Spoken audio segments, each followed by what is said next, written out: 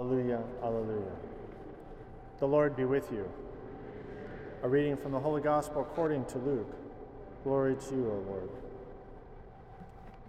The angel Gabriel was sent from God to the town of Galilee called Nazareth, to a virgin betrothed to a man named Joseph of the house of David, and the virgin's name was Mary. In coming to her, he said, "Hail, full of grace, the Lord is with you." But she was greatly troubled at what was said and pondered what sort of greeting this might be. Then the angel said to her, "Do not be afraid, Mary, for you have found favor with God. Behold, you will conceive in your womb and bear a son, and you shall name him Jesus. He will be great and will be called Son of the Most High, and the Lord God will give him the throne of David his father, and he will rule over the house of Jacob forever, and of his kingdom there will be no end." But Mary said to the angel, "How can this be, since I have no relations with a man?" And the angel said to her in reply, "The Holy Spirit will come upon you, and the power of the Most High will overshadow you. Therefore the child to be born will be called Holy, the Son of God. And behold, Elizabeth, your relative, has also conceived a son in her old age, and this is the 6th month for her who is called barren, for nothing will be impossible for God." Mary said, "Behold, I am the handmaid of the Lord. May it be done unto me according to your word." Then the angel departed from her. The Gospel of the Lord. Praise to you, Lord Jesus Christ.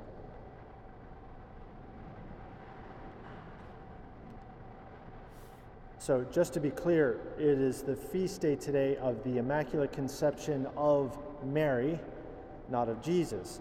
The passage I just read is when Jesus was conceived in Mary's womb, this moment when the angel goes to her. But we don't have a similar story in writing in Scripture of when Anne and Joaquin conceived Mary.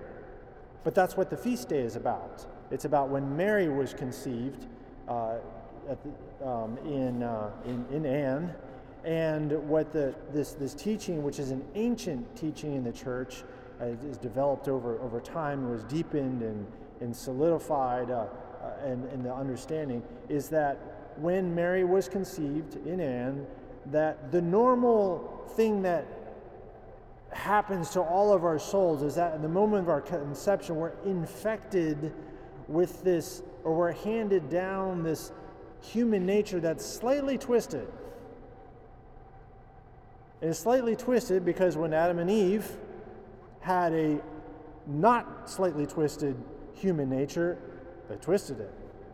That was the original sin. And that was like the damage that was done to the human nature, which was meant to be handed down from generation to generation without that wrinkle in it, but it's got that wrinkle in it.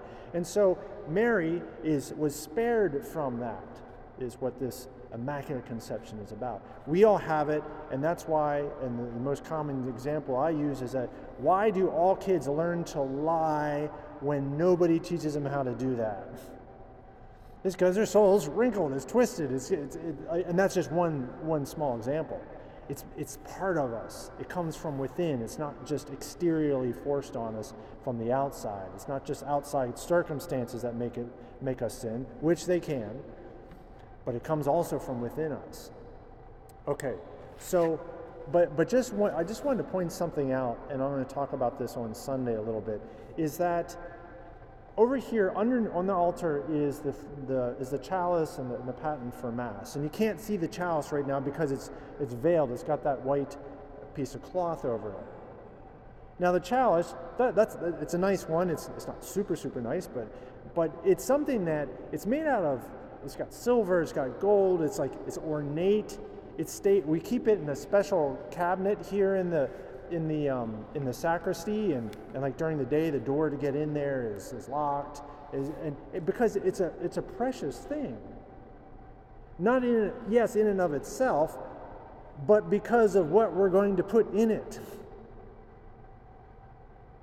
And the best chalices, they can even have, the most ornate, can have all kinds of gems and stone, precious stones, and be very ornate and very rotten, very expensive. And the point is that, and we have this natural tendency that we just wouldn't use like whatever. I wouldn't go over to the rectory and just grab a glass and celebrate Mass by taking a drinking glass and pour the wine in there and consecrate it that way. If we had nothing else, if we're in prison somewhere, maybe we would do that. But it's like our soul already like kind of revolts against that. No. Use the best thing that we have. And in a way, that is what part of what we imagine is the rationale that God had when he created the woman who would be his own mother. It's part of the rationale. This is going to be the most perfect, precious thing, and it's going to be only for this. And we're not going to use it for other ordinary things, and we're going to keep this in a special place, and we're going to keep it also veiled in a certain way. So there's always going to be some mystery about it. Well, why her? And what does that really mean? And we don't have it fully fathomed because you can't really just like kind of like walk up to Mary and just say, okay, let me figure this out. And it's like, no, it's God's mother. You just don't do that. There's a sense of awe and respect. Yes, for as precious as she is, but for this vessel that she is, first of all, for having Jesus in her very womb, but just as especially for the perfect, most beautiful way in which she holds God in her soul always, and God's grace in her soul always, and using the chalice as a symbol of who the Blessed Virgin Mary is. It's like she's the one from whom we receive the Lord. And maybe the patent as well, you could think of the same thing. So anyways, that's just a little bit about maybe something to think about of why we give Mary such a high place in our theology, in our faith, in our devotion, in our church. It's because of this preeminent, most precious vessel that she is and is to this day, and for all of us, as our mother and as the mother of our Redeemer. In the name of the Father, Son, and the Holy Spirit. Amen.